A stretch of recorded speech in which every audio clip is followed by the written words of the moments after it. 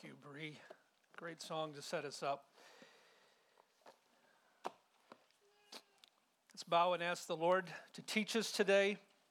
There's a great command and promise in the scripture regarding the Lord's day. Found in Isaiah 58. It says this: if you will keep your feet from breaking the Sabbath and from doing whatever you want on my holy day. But instead, if you will call the Sabbath a delight and the Lord's holy day honorable. And listen to this promise. And if you honor it not by going your own way or doing as you please, but by speaking idle words, then you will find your joy in the Lord. And I will cause you to ride in triumph on the heights of the land. What we know today is that God's people are not commanded to keep all the different Jewish details of the Sabbath, but the Sabbath principle going all the way back to Genesis of stopping one day in seven is a command, and it's a gift to God's people to cease their normal rhythm, recharge, worship, and rest. Father, we thank you for this gift. We thank you for a Lord's Day. We thank you for an incredibly beautiful Lord's Day today. Thank you for this tent. We thank you for each person that's come. And we thank you, Father, for your word. In a very confusing, messed up planet, we thank you. We have a clear word from heaven. A word of truth, a word of love, a word of challenge, a word of rebuke. A word that leads us back to you if we surrender and obey Jesus. Father, teach us today as we talk about the great adversary of your people, the leader of the armies against your people. Help us to be humble, wise. Help us to have ears to hear. And for those here who are unsaved, Father, we pray you would open their blinded eyes to their need for Jesus and salvation and rescuing from hell and the evil one. For those who are saved, Father, would you open our eyes and ears and help us to be wise in how we combat our enemy. We pray this in his name. Amen. I invite you to open your Bibles to Ezekiel, the Old Testament, chapter 28. As you do that, I want to make a brief pastoral plea.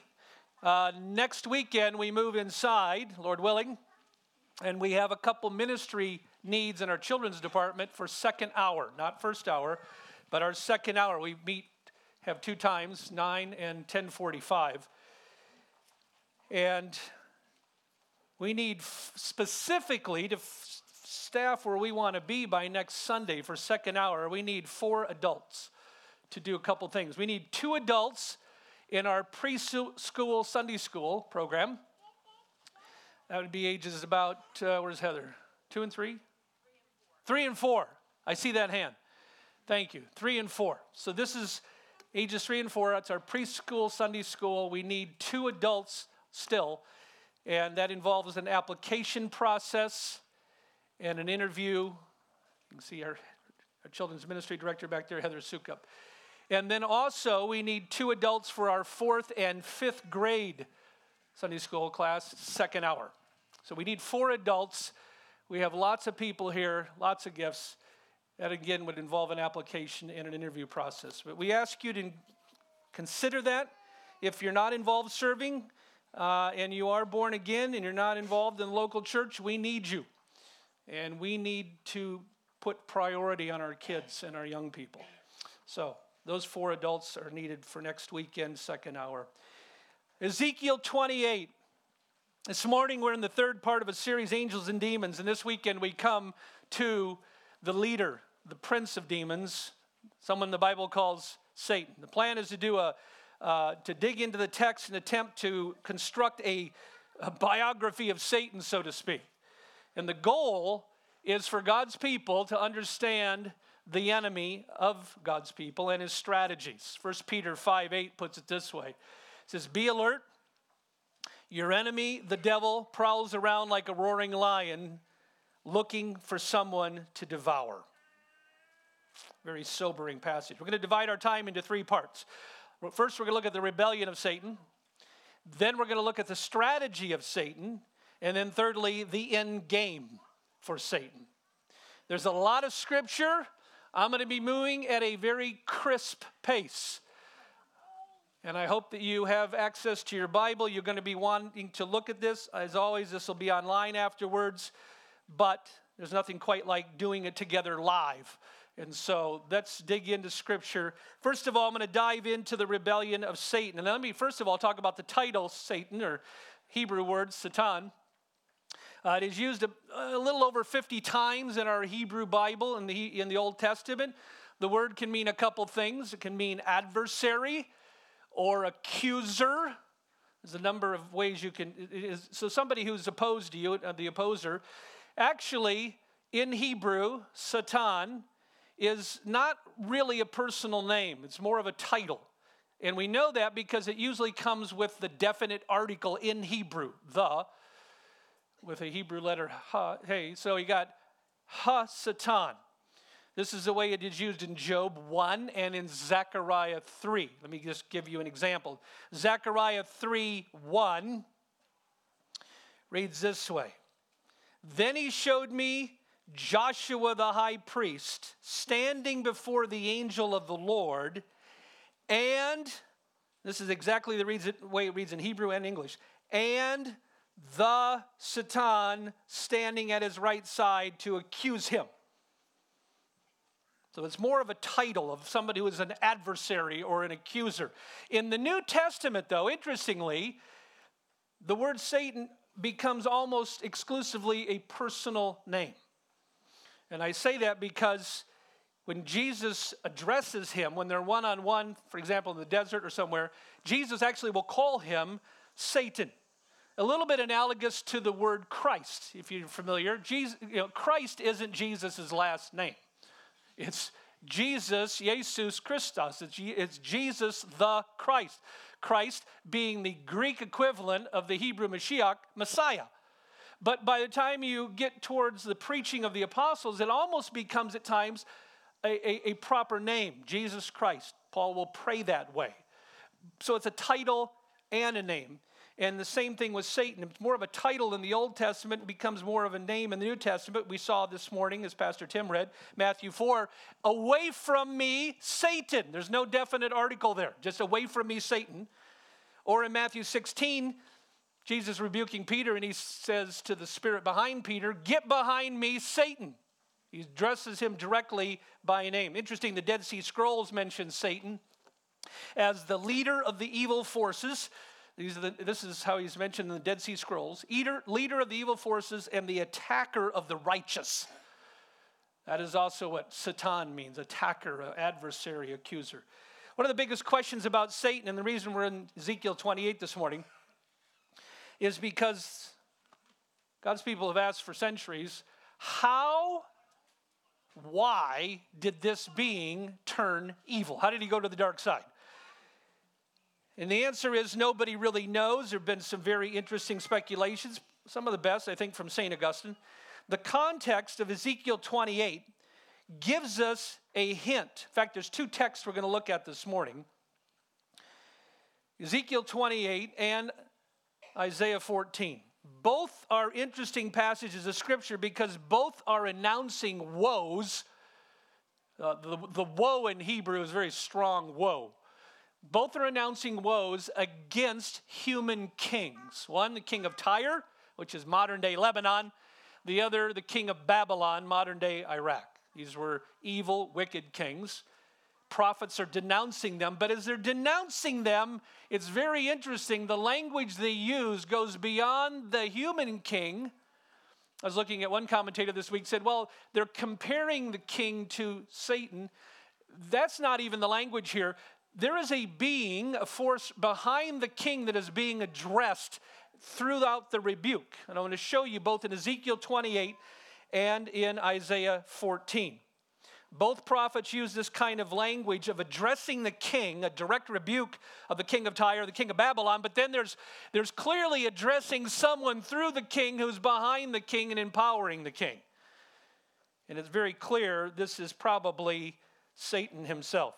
First of all, Ezekiel 28 verses 11. I'm going to pick up reading in 11 through 13.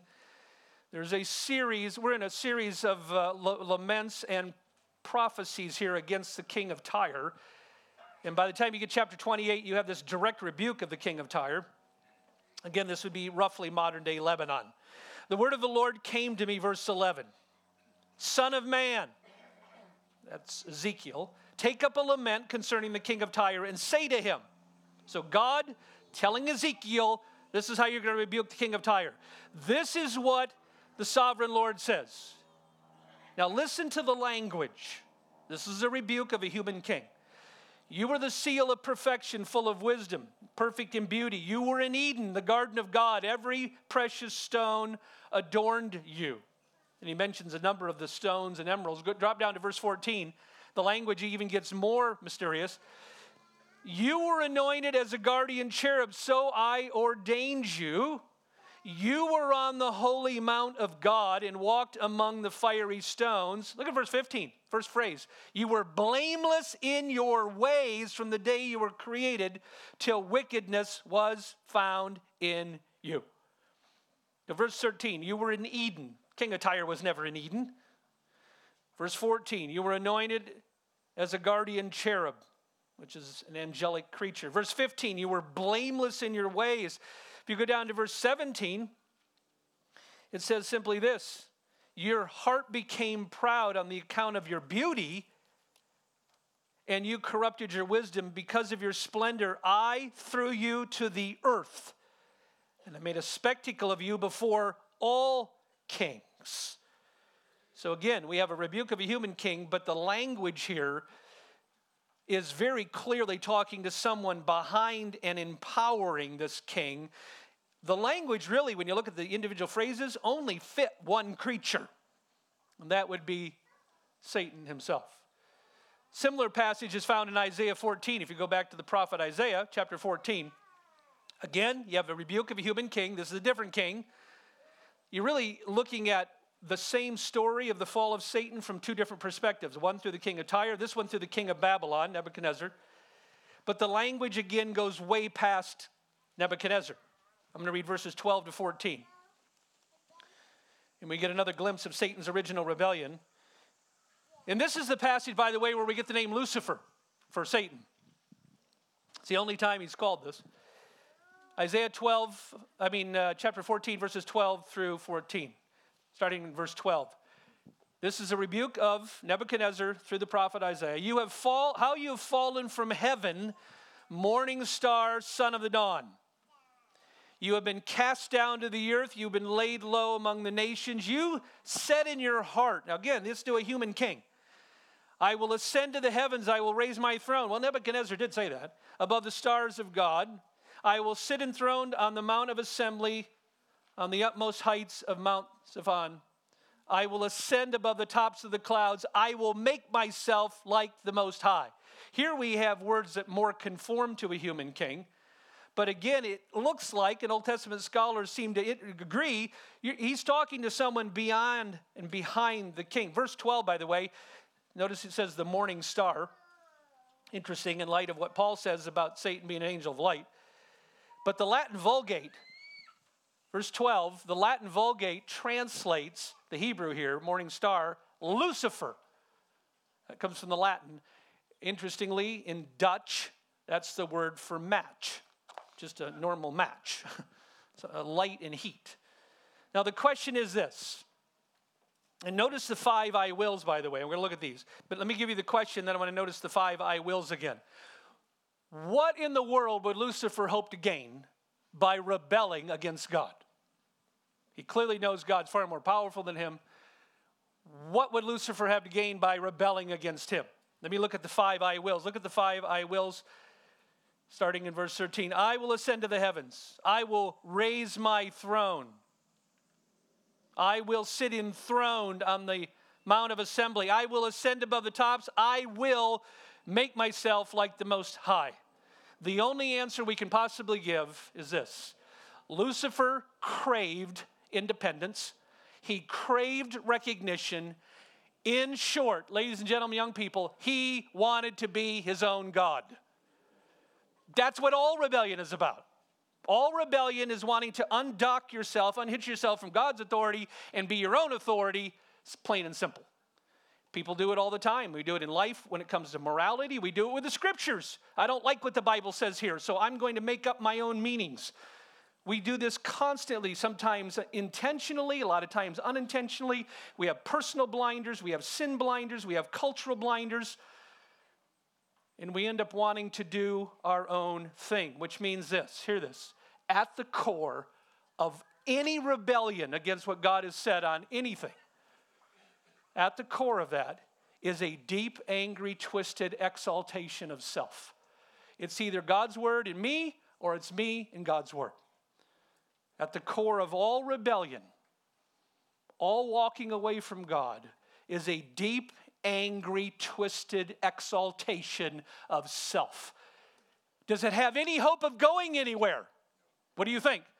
No. But sin is insanity. You don't think of that in the midst of rebellion at all. Now, having said all of this, before we get into the strategy of Satan, let me just give you 3 important reminders about him. Number 1, God is all powerful. He is, Satan is not. God created Lucifer. A lot of times when you listen to Christians talk, it almost sounds like a dualistic universe where you have 2 equal and opposite powers, God and Satan. That isn't even close to true. Next Sunday's sermon is entitled, "The Devil is God's Devil." Phrase most likely uttered by Martin Luther, the great German that we sang a song hymn from this morning. Satan serves the living God. He will be disposed of by the living God. He was created by the living God, and God is far more powerful than Satan. Number 2, Satan is not omnipresent. What's that mean? If you listen again to Christians, the way we talk, you will hear that very commonly, Satan did this to me, Satan did that to me, Satan this, Satan that. A lot of times we know what each other means, but Satan can't be everywhere at once. He is a single, solitary being, no different than any other angel, no different than any other human being. He cannot be in Belfast, Boston, Belgium, Brazil, Bolivia, and Budapest all at the same time. He can't. He can only be in one place at one time. He is an individual, solitary being who has an army of demons. And the third thing, let me just give this third qualifier. All of life can't be boiled down to, well, if something bad happens to me, it's Satan, and if something good happens to me, it's God. That's a very contemporary error. If you go back and read the Puritans, they're very clear. It's sometimes, they would say, it's very hard to tell who's attacking me, God or Satan. Who's appointed this affliction, God or Satan? Scriptures are more complicated than just if it's unpleasant, it's Satan, and if it's pleasant, it's God. Peter says this about God appointing suffering to his people. 1 Peter 4:19. So then, listen to this, in case you've been duped by the prosperity gospel. Those who suffer according to God's will. What's the text say? Those who suffer according to whose will? To God's will, should commit themselves to their faithful Creator. Christians suffer for lots of reasons. Sometimes it's our own sin. Sometimes it's our own foolishness. Sometimes we suffer simply because we're on a fallen planet that's under disease and pestilence and a curse.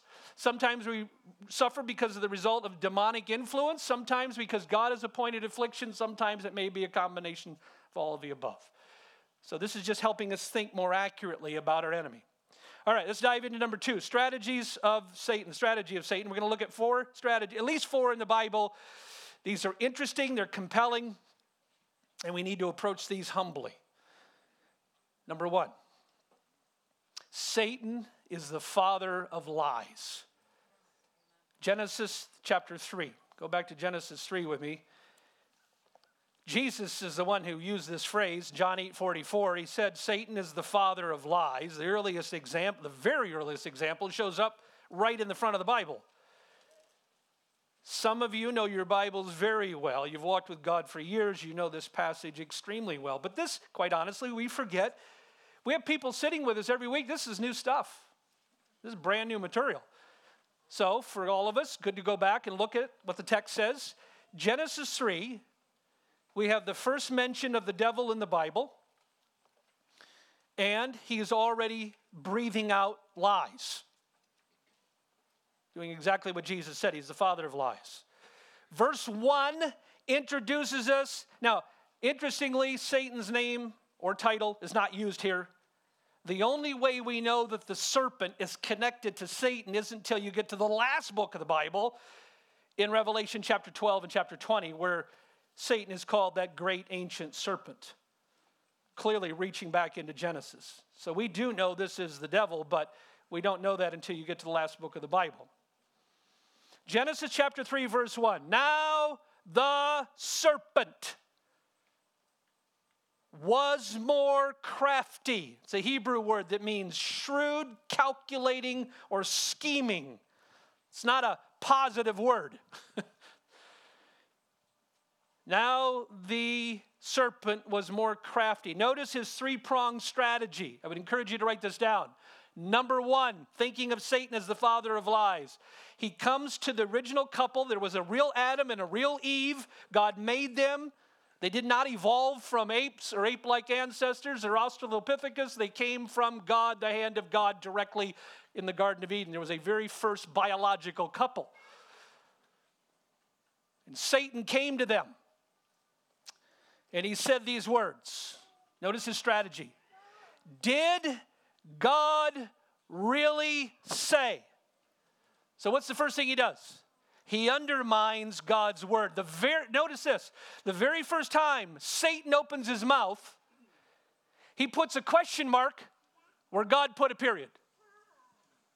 Because God back in chapter 2 had said, you can eat from any tree in the garden. Oh, there's one you should not. Don't eat from that one. Do not eat from that one, or you will die, period. Satan comes along and says, did God really say that? He put a question mark where God had put a period. That's never stopped as a strategy for people who want to mangle God's word. Secondly, he undermines God's word. Secondly, Satan distorts who God is.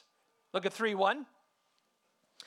Did God say you can't eat from any tree in the garden?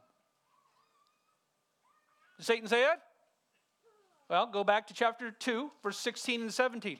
Always good to go back and look at the text. Chapter 2, verse 16 to 17. The Lord God commanded the man. Here was the original command. You're free to eat from any tree in the garden. That sounds like a God of grace and abundance. But you must not eat from the tree of the knowledge of good and evil. So there's only one tree in the midst of, we don't know how many trees are there, but obviously if God created this and it was perfect, there was abundance. For when you eat from it, you will certainly die. So did God say you couldn't eat it from any tree in the garden? That's what Satan quotes him as saying.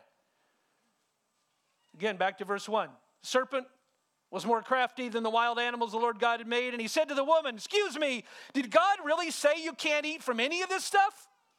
What a stingy God. So he undermines the word of God. Secondly, he distorts who God is. And thirdly, in most evil, he accuses God of deception. Look at verses 2 and 3. The woman said to the serpent, here's this is what you do when you're deceiving people. You draw them into dialogue and you start practicing verbal manipulation on them, which is lying. You may eat fruit from the trees in the garden. This is Eve. He said we could eat from the fruit in the trees. But God did say you can't eat fruit from the tree that's in the middle of the garden. You must not eat from it or you'll die. So she gets the quote accurately. And then notice the devil comes and accuses God of deception. You, verse 4, will not certainly die. He not only contradicts God, he accuses God of deception. So God says if you eat it, you're going to die. The serpent says, you're not going to die. So would you please note, ladies and gentlemen, young people, kids, would you please note something? The one who comes to deceive, what's he end up doing? The one who comes to deceive accuses God of deception. As you start unpacking these first 4 verses, the deception is everywhere. And it's a very intentional strategy by the evil one. And also notice verse 6, something very haunting. Every true Christian, I know not everyone here is a true Christian, but if you are here this morning and you know Christ and you're in Christ, would you please notice verse 6? Eve ignores what God has said, sins by eating from the tree, what is she doing when doing that? She is choosing to believe that sin is a better choice than what God has said. That, ladies and gentlemen, that, young people, is deadly. That's exactly what Eve is doing. She even quoted him right. She said, well, this is what God said. And then she goes right around, believes the devil, and gives in. And in doing that, it's clear she chooses to believe that sin is a better choice. The bottom line, Satan is the father of lies. Ladies and gentlemen, young people, he's at work all the time. He's at work in our family with lies. He's at work in our church, in our churches with lies. He's at work in our culture and on the world stage with lies. He breathes out, his demons breathe this out. And we, those of you who are parents, grandparents, we need to help our kids. We need to help our grandkids, our nieces and our nephews see the lies of the world. See the lies that are breathed out in history. Because not only is there a lot of lying going on all around us all the time, but history is full of lies. And one of the things when you do discipling of your children is help them connect the dots and see the lies of history. Like the lies of the Nazis calling the cremation ovens of Auschwitz bathhouses. That was a very intentional strategy. Nazis did that all the time. Verbal language wars, I call them, where they would manipulate language and make it say the exact opposite of what they intended.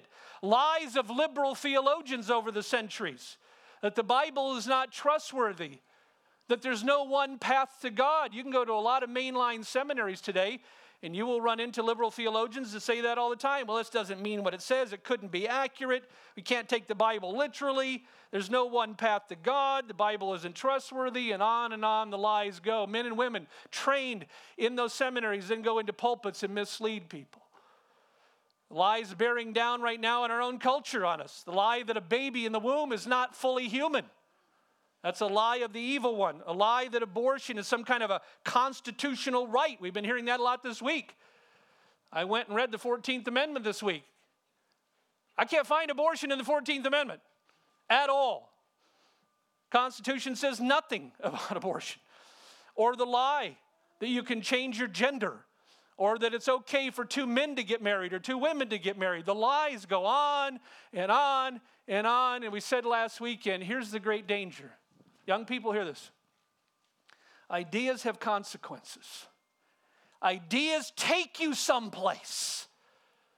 Spiritually, emotionally, psychologically, and physically. And when we build our lives on counterfeit truth and lies, it leads to tragic consequences for ourselves, for our children, for our grandchildren, both in this life and the life to come. Second strategy of the devil. He accuses God's people. We're not going to turn to the book of Job, but in the book of Job, chapter 1, we read about a man named Job, not Job. He's not Job from the land of Oz. He's Job from the land of Uz. Okay. Got Job from the land of Uz, probably modern day Jordan or Syria. And, very simple, Satan comes and accuses Job and accuses God. He accuses God of pampering Job, and then he says, and if you lift up your hand from him and quit giving him all this stuff, he'll turn against you. So he accuses God, he accuses Job. That's where we come across the title Ha-Satan, the accuser. We've already seen in Zechariah, Satan hurling accusations at people. Accusations against true Christians have been launched and are a key strategy of the devil and his demons ongoing through history. Strategy number 3. This may surprise some of us, but I talked a little bit about this last week. Satan and his demons promote self-harm and suicide. This is a very intentional, insidious strategy. The strategy is that Satan and his demons often encourage people towards thoughts of and action of self-harm and even suicide. The first time, let me show you this. First time Satan shows up in the Bible, which we just looked at, what's he doing? He's telling lies about death. That's what he's doing. He's telling lies about death. How so? Well, that's very easy. He said to Eve, you will not die. In John 8:44, what's Jesus call Satan? He says, you're a murderer from the beginning. From the beginning. Then back to Job. Job, Satan have this standoff with God in chapter 1. And Job is told, or thinking about cursing God. Satan says, hey, curse God. Curse God. If God does this to you, you'll curse him and you'll turn your back on him. What happens in chapter 2 of Job? After everything's taken away from Job, his children and his livestock and his possessions, his wife comes to him and says, curse God and what? Die. Satan's fingerprints are everywhere on that. In the Gospels, Judas was possessed by Satan, and what did he do? He committed suicide. Again, in Matthew 4, Jesus and Satan are in this verbal sparring, and the devil tells Jesus, jump off the temple. Well, that is with a spot where he told him to do that, 40, 50, 60 feet high. He wants Jesus to commit suicide. In Mark 5, we meet a demon-possessed man who is cutting himself, it says, with stones. In Mark 9, we meet a boy possessed by an evil spirit who keeps throwing him into the fire and into water to drown him.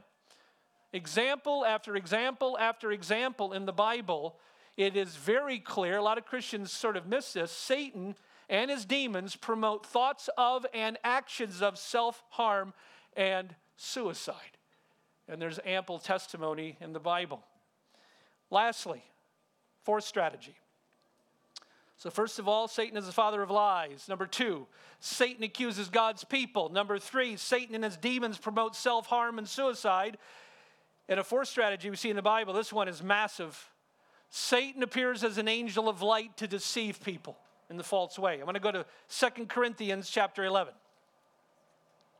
2 Corinthians chapter 11. This will be our last. Oh, no, we actually have one more text after this.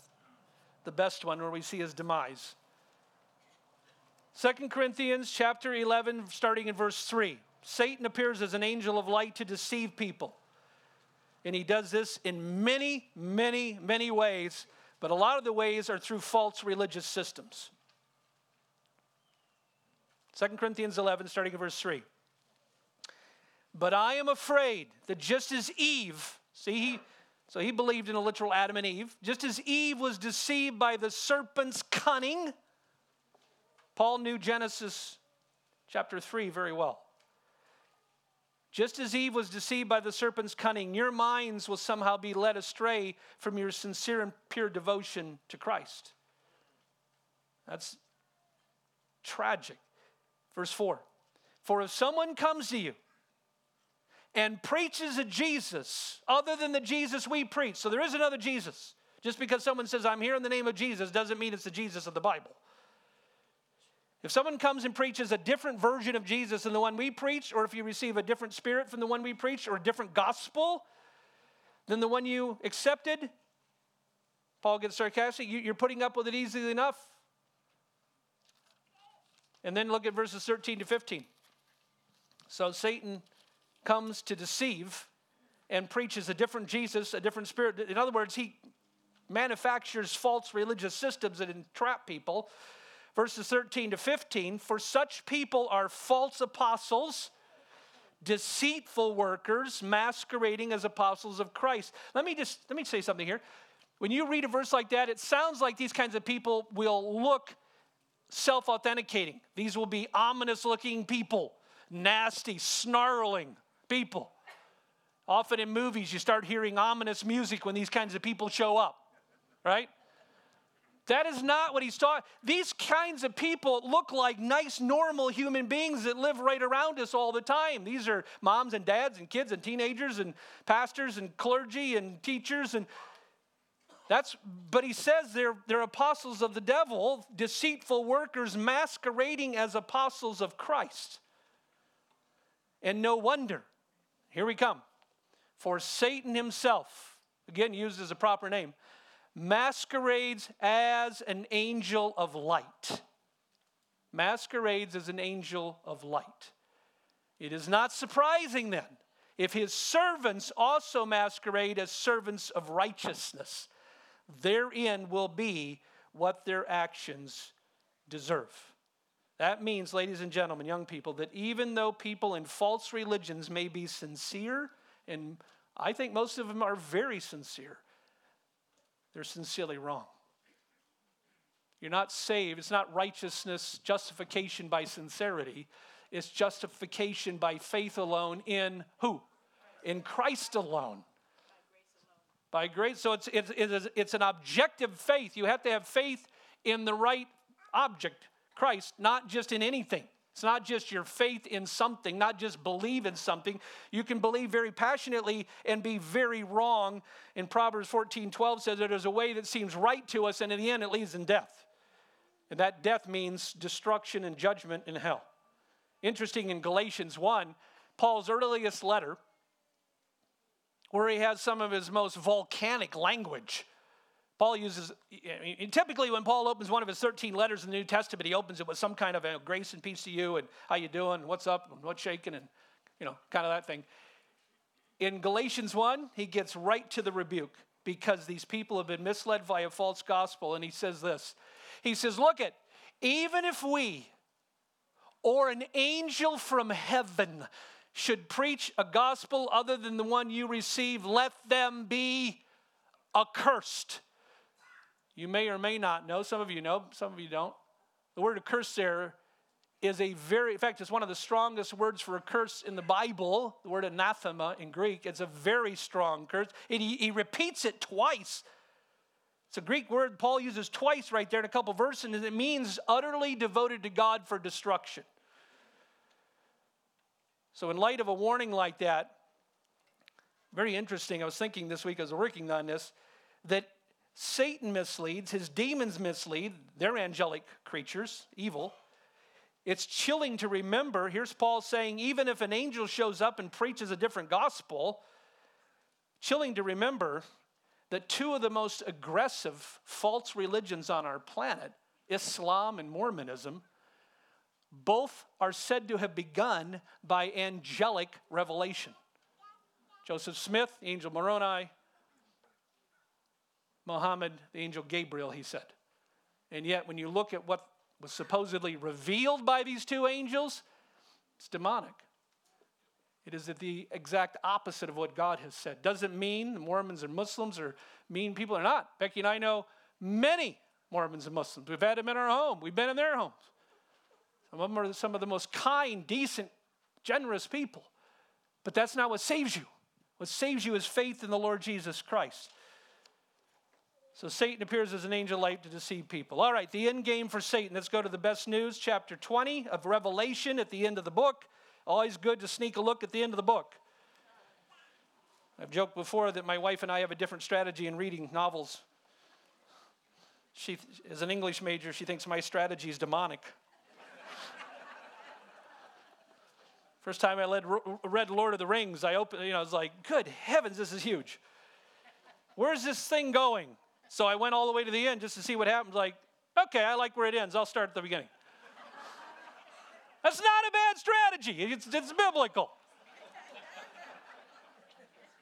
I know some of you consider that perverse, but I think it's a biblical strategy anyways.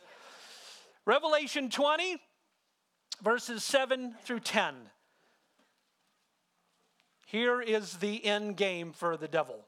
When the 1,000 years were over, Satan will be released from his prison and go out to deceive the nations in the four corners of the earth, Gog and Magog, and to number them for battle. In number, they are like sand on the seashore. They marched across the breadth of the earth and surrounded the camp of God's people, the city he loves. But fire comes down from heaven and devoured them. And ladies and gentlemen, everyone here, would you please look at verse 10. And the devil, who deceived them, was thrown into the lake of burning sulfur, where the beast and the false prophet had been thrown, and they will be tormented day and night forever and ever. That is the end game for Satan and his demons. He knows that. He can read English. He can read Greek. He can read whatever language. He knows what's coming. All right, let's land this airplane.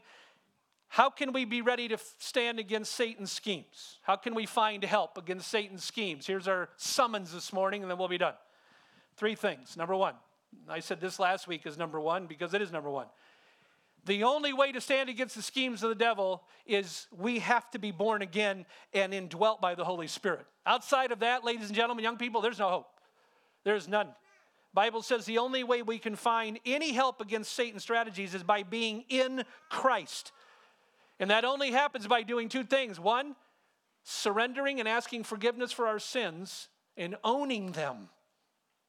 You can tell someone's owned their sin by the blame stops, the spin stops, and they own their sin. And number 2, believing on the Lord Jesus Christ as our only hope and our Savior. That's how you're born again. And at that moment, the Holy Spirit comes into us. Last week I said a spiritual explosion takes place in a person the moment they're saved, and suddenly the power of God is alive in them, and they have the power to stand against the schemes of the devil. Then, as the Holy Spirit comes in, they have the power to stand and be alert against their devil, their enemy.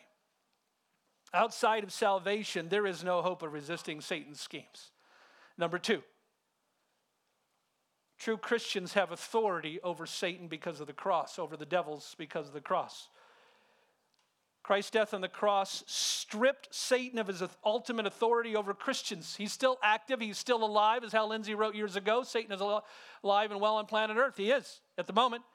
But he lacks jurisdiction over believers. Why? Because of Colossians 2:15 and other verses like this. Having disarmed the powers and authorities, he, God, made them a spectacle, overcoming them by the cross. So the authority of the demonic realm over a genuine spirit-filled person in Christ is nil. That doesn't mean they can't harass at times, but they don't have jurisdiction and authority over you if you know Christ. And thirdly, and lastly, Christians resist the devil by godly living. Why do I say that? Well, James 4:7 says, resist the devil and he will flee from you. How? I always go to, well, how? The how is in Ephesians 6. How we resist the devil is in Ephesians 6. And let me say this. A lot of people mention Ephesians 6, and then the next phrase that comes out of their mouth is something like spiritual warfare. The concept of spiritual battles in the Bible, the phrase spiritual warfare isn't even found in the Bible. The concept of spiritual resistance is found in Ephesians 6, and it doesn't come so much by rebuking the devil or power encounters or commanding demons. It comes by the daily life of holiness and obedience in the Christian life. Why do I say that? Because that's what Paul talks about in Ephesians 6. He talks about taking up gospel promises, that's Bible, and prayer and immersion in the scriptures and focusing on our identity in Christ. That means that spiritual warfare, biblically, is about living the Christian life in daily godliness and obedience. That is spiritual warfare, according to the Bible. That is the best plan of protection. And then summoning ourselves and reminding ourselves who we are in Christ, if you know Christ. I'm going to end with a quote from Martin Luther. I've used this a long time ago. I love it. This is Ephesians 6 put into practice by reminding ourselves who we are in Christ. Martin Luther, the great German monk, 500 years ago, did tremendous battle with the church in Rome, with the devil, with everyone around him, and he said this, my closing quote. When the devil comes knocking on the door of my heart, I will send Jesus to the door. And Jesus will say to the devil, Martin Luther used to live here, but he has moved out. I now live here. And the devil will see the nail prints on Christ's hands and will immediately flee. That, ladies and gentlemen, young people, that's spiritual warfare. That is what it means to resist the devil, and he will flee from you. Let me lead us in closing prayer, and then we will sing. Father, we thank you for your word that is so clear and powerful. We don't stand against Satan because of anything we've done. We stand because of the finished work of Christ. And so we ask for that. Father, I pray for that protection over this congregation and other gospel preaching churches in our area. We are thankful for them. We pray for increase among their numbers. We pray for blessing on their pastors and leaders and protection over these congregations throughout our region that are staying faithful to the gospel. And we ask the same for our leaders. We thank you for godly elders here and godly staff and godly leaders in so many areas in our ministry. We thank you for our people that make up this family. And we ask, Father, that those here this morning who don't know Christ would have their resistance melted and be brought to the Savior through the Holy Spirit. As we now lift our voices, Father, hear us. Help us to sing from our hearts. Help us to hunger to know Christ and walk with him in daily holiness. In his name, amen.